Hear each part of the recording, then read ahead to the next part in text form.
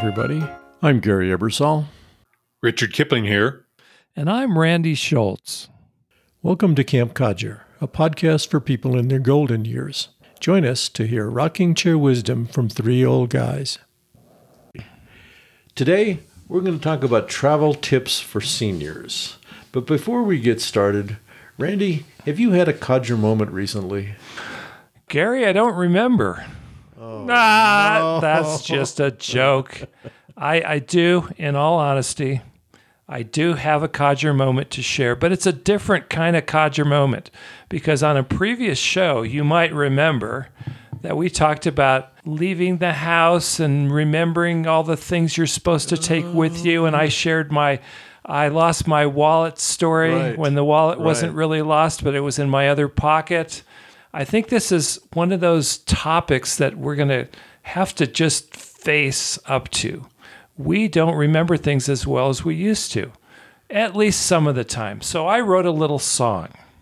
That we can sing to ourselves whenever we leave the house. As a matter of fact, the song is called A Codger Leaves the House. Gentlemen, are you ready for the first original song on Camp Codger?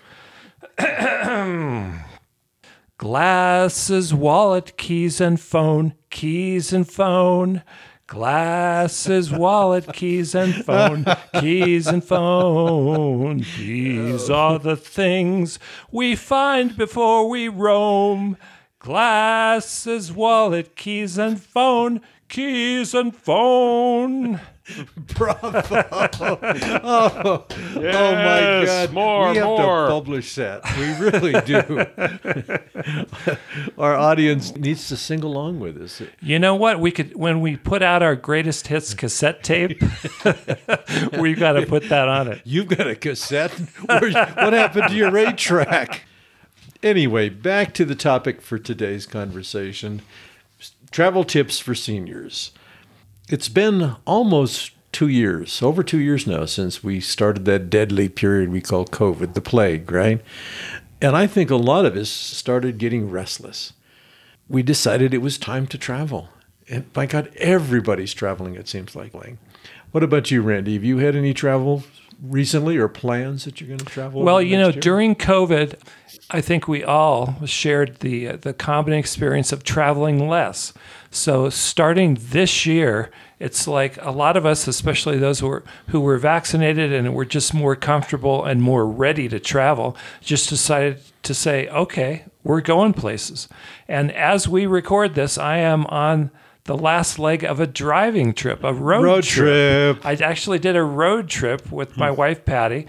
We started in Colorado. We went to New Mexico. We went to Arizona. Then we went out to visit friends in California and then came back. And now in the Santa Fe Camp Codger Studios with Gary. And my next stop is home in Colorado. Richard, we know you've been on a trip recently. Where'd you go? Well, you brought up COVID. I had to travel overseas on a wonderful trip to Italy and Spain to catch COVID. We'll get back to that, Richard. No. Come on, Richard. Spent a week in Italy and 2.5 glorious weeks in Spain. A wonderful country. This spring, Bea and I went to Europe for the first time in 10 years. We went to Ireland, and then we went to Italy, and then came back to Ireland. But it was great fun. It was nice to do. It was challenging at times, which I think might be a good segue into some of the challenges of traveling. Richard? Well, let me start that out. You're ready, aren't you? Boy, he jumped on that one.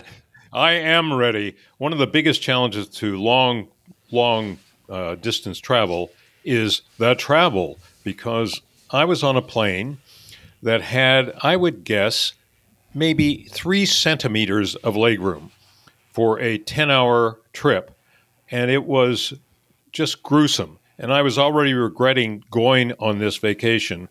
Luckily, I recovered because, as I said, it was a wonderful vacation. The travel part, the air travel part, can be very onerous. What's been your experience, Randy? Have you had bad air travel experiences? Well, not as bad as some folks. I count myself lucky. But I'm very aware that this last summer, it seemed like as all of us started traveling, and not just old codgers, everybody was traveling again this summer. Airline travel was just a little bit more complicated. And one of the things, this is my little confession, one of the things I've noticed traveling lately is that most places are not as comfortable or familiar as my own home. Yes. Right? Absolutely. Dorothy You was nailed it. right. There's no place like home. So given that as like a baseline for my travel as a codger, I don't like to be inconvenienced as much as I used to. I don't have the patience for it. And airlines are a really easy target because they can make you cranky. I just want everything to go perfectly. I want the schedule to be on time, and I want a little bit of leg room. And so one of the things I've decided is I might be, as cheap as I am, I might just be ready to fly business class or get upgraded seats because it's just worth it. I don't want to feel like I'm a sardine in a plane seat. And I'm an actual example of that because I, as I said, complained mightily about the flight over. And I said, I'm not flying home this way. I'm not going to ruin my vacation, a wonderful vacation, by having a miserable flight back. And we were able to upgrade to economy plus. A plus. For it's just $100 and some more. It's not your monthly salary. Well, I think we all have tip number one is exactly the same. Yeah, when we get to our codger trips for travel, Yeah. we know what we're going to say. We're all going to sync up in that one. That's pretty funny. Actually, That's good. It's funny. I think we probably all share the same thing. It's not the destination that's the challenge. It's the travel. And more than anything else, That's I think right. we've got to this point we all dread travel. Well, you know what? Maybe that's true, but I don't want to be one of those people that dreads travel because that's part of the adventure. You know, travel is an adventure, and I always want to remember that whatever I go through is going to be worth it because I'm going to have some wonderful experiences. But I totally recognize the fact that as you get older, there are new challenges, and like I just admitted to, I'm a little more cranky about them. Cranky's a really nice. That's a nice term. It's a isn't nice it? way to say it. I like it. He's cranky today instead of.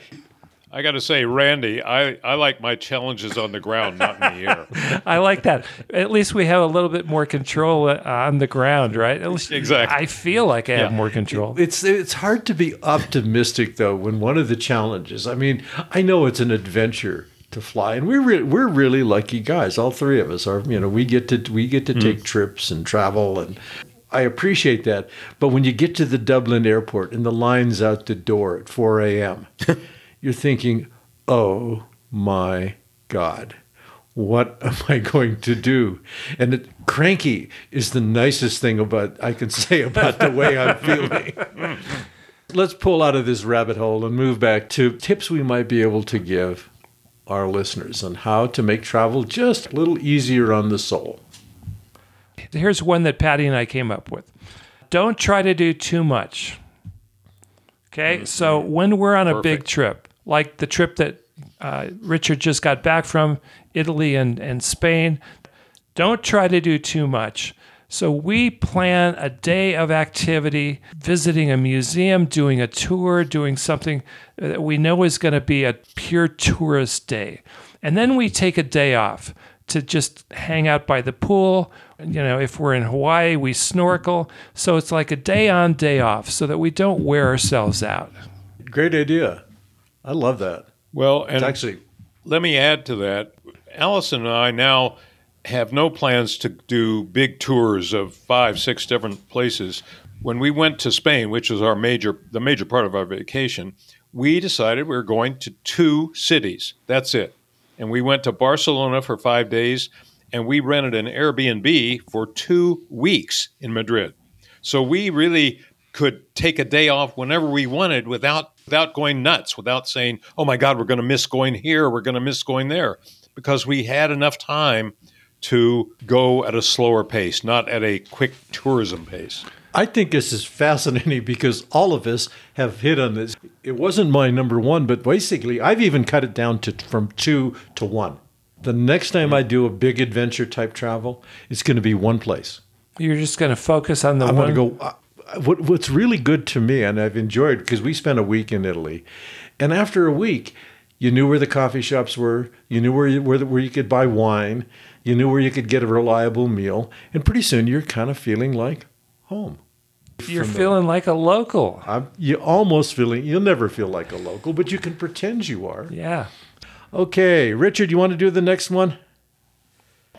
This is as ridiculous and pedestrian as it gets.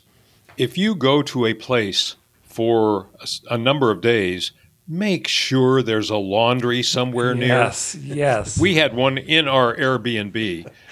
Having a laundry, I think, is an essential part of any trip that's longer than a week or more.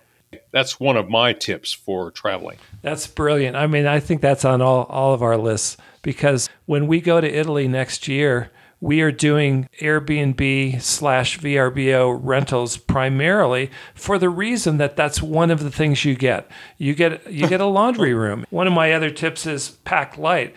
Well, the best way to do that is to have access to laundry. Then you don't need to take everything. Guys, Absolutely. It's like we rehearsed this. This is truly funny, because one of my tips was stay home. But No, Gary, I know. that's not allowed. I know, that's not allowed. But if you're not going to stay home, then exactly the word you use, travel light. My plan is exactly the same as Randy's. Travel light. If you can't get it into carry-on, don't take it. Because if you really need it that bad, they have clothing stores in Europe, and they have laundry. Let me reverse this line of thought for 1 second, though. One thing that I've found essential is bringing more than one pair of walking shoes. Your feet get so tired of wearing the same shoes for 2 weeks in a row, 3 weeks in a row. A second pair of walking shoes is a miracle. The point is exactly correct, in my humble opinion, because when I started reading up on travel for this show, almost everybody had a shoe comment. Some of the folks said, if you don't bring a second pair of shoes, what you're going to find is you're going to buy it while you're out there on your trip, because you're going to need an extra pair of comfortable shoes. One of the reasons I ended up packing a big bag is I started throwing in shoes. And shoes don't pack well. Shoes are kind of a pain to pack. But I did, and it really made all the difference in the world. Don't we sound like a bunch of old codgers? Oh, my feet are killing me. Oh, my God. One of the things we found as a tip was hop on a cheapo bus tour of a city like Rome or Madrid or Barcelona. We're really talking $10, $20 a person. You get a quick view of the city, and you can kind of record in your mind, oh, I want to come back and see that. You don't get to see it on the tour. It's just you're ripping by it. It's a great way to get an initial orientation to an otherwise fairly daunting city. Richard, your tip about a bus tour is brilliant. Yeah. I have personally done that for that exact reason, and it works almost anywhere. A couple of days ago, Patty and I were at the San Diego Zoo with a couple of friends. And the first suggestion I made was, let's get on the bus and just tour the whole place. Let's get the overview. The other couple we were with thought that sounded like old codger advice, and they rejected it. And then we finally talked them into it, and they took the bus tour with us. They got off the bus. They said, that was a great idea. Brilliant, Richard. You've got the tip of the week. Take a bus tour. We found in a number of these old European cities that Google Maps doesn't work so well. So my strong recommendation is get a good physical paper map. I can't go there. Actually, I can't do that. I need my Google. We had the same experience. We got into a circle with Google. We did it twice. We did too, yeah. And I'm thinking, okay, Yep. she or he is confused. Google is rather androgynous, so we don't really know for sure. But we did it twice. I'm thinking, okay, I kind of know roughly where we're at, but I still don't know how to get to where we're going. And this circle is only about a mile long. So a couple times around isn't a big deal. A kilometer, I'm sorry. It was only a kilometer. And I finally had to turn Google off, start it again, and got out of there. But you're absolutely right. Get a physical map. I used to love maps. Today, not so much. Okay, so when we go on our big Camp Codger trip, Richard will have a map, I will have a map, and Gary will be walking around in circles. In circles. I want to introduce something. I actually looked up a couple of statistics about travel just for fun. Did you guys know that 56% of seniors have already planned their tourism destination for the next year? So a year out, more than half of us know where we're going on our next big vacation. Is that true for you guys? Richard? No. No, we haven't. No. Got anything planned? In fact, we're still recovering from the last trip. When we got home, I said, I'm never traveling again. Well, maybe it's because Patty and I haven't done a big trip lately, but we have our big trip all planned for next year. Yeah. So we fall in that class. We're starting to think about it, but we're decided, well, that's probably like 2024 before we do another big trip. Because a road trip, I'm with Randy. I like road trips almost more than anything else. Yeah. Give me a road trip. Those are great. Any other statistics you have for us? The most popular tourist activities for seniors. I found this list not surprising at all. Number 1, city sightseeing. 89.3% of seniors like to go to a city and sightsee. Number 2, visiting historic places, which can also be city sightseeing. 88.1%. Restaurant dining was number 3. 85.7% of seniors like to go to places where they can go to new restaurants and experience new kinds of food. The next one on the list was shopping. 77% of people love to shop. I hate to shop. And I hate to sound sexist, but that might skew in one gender or another. Just saying. Yeah. Just saying. Yeah. No, we don't know. We know nothing. I know nothing. All right. But on the other hand, seniors don't like to do some other activities. And this is, I think, the old codger list. The least popular tourist activities for seniors. Hunting and fishing, 1.2%. Water sports and sunbathing, 1.2%. I don't know. I still like to go to the beach and hang out. Not for the whole vacation, but that seems a little harsh, 1.2%. Camping and hiking, 3.5%. So clearly, we're getting older. And let's face it, camping and hiking are not the most comfortable things.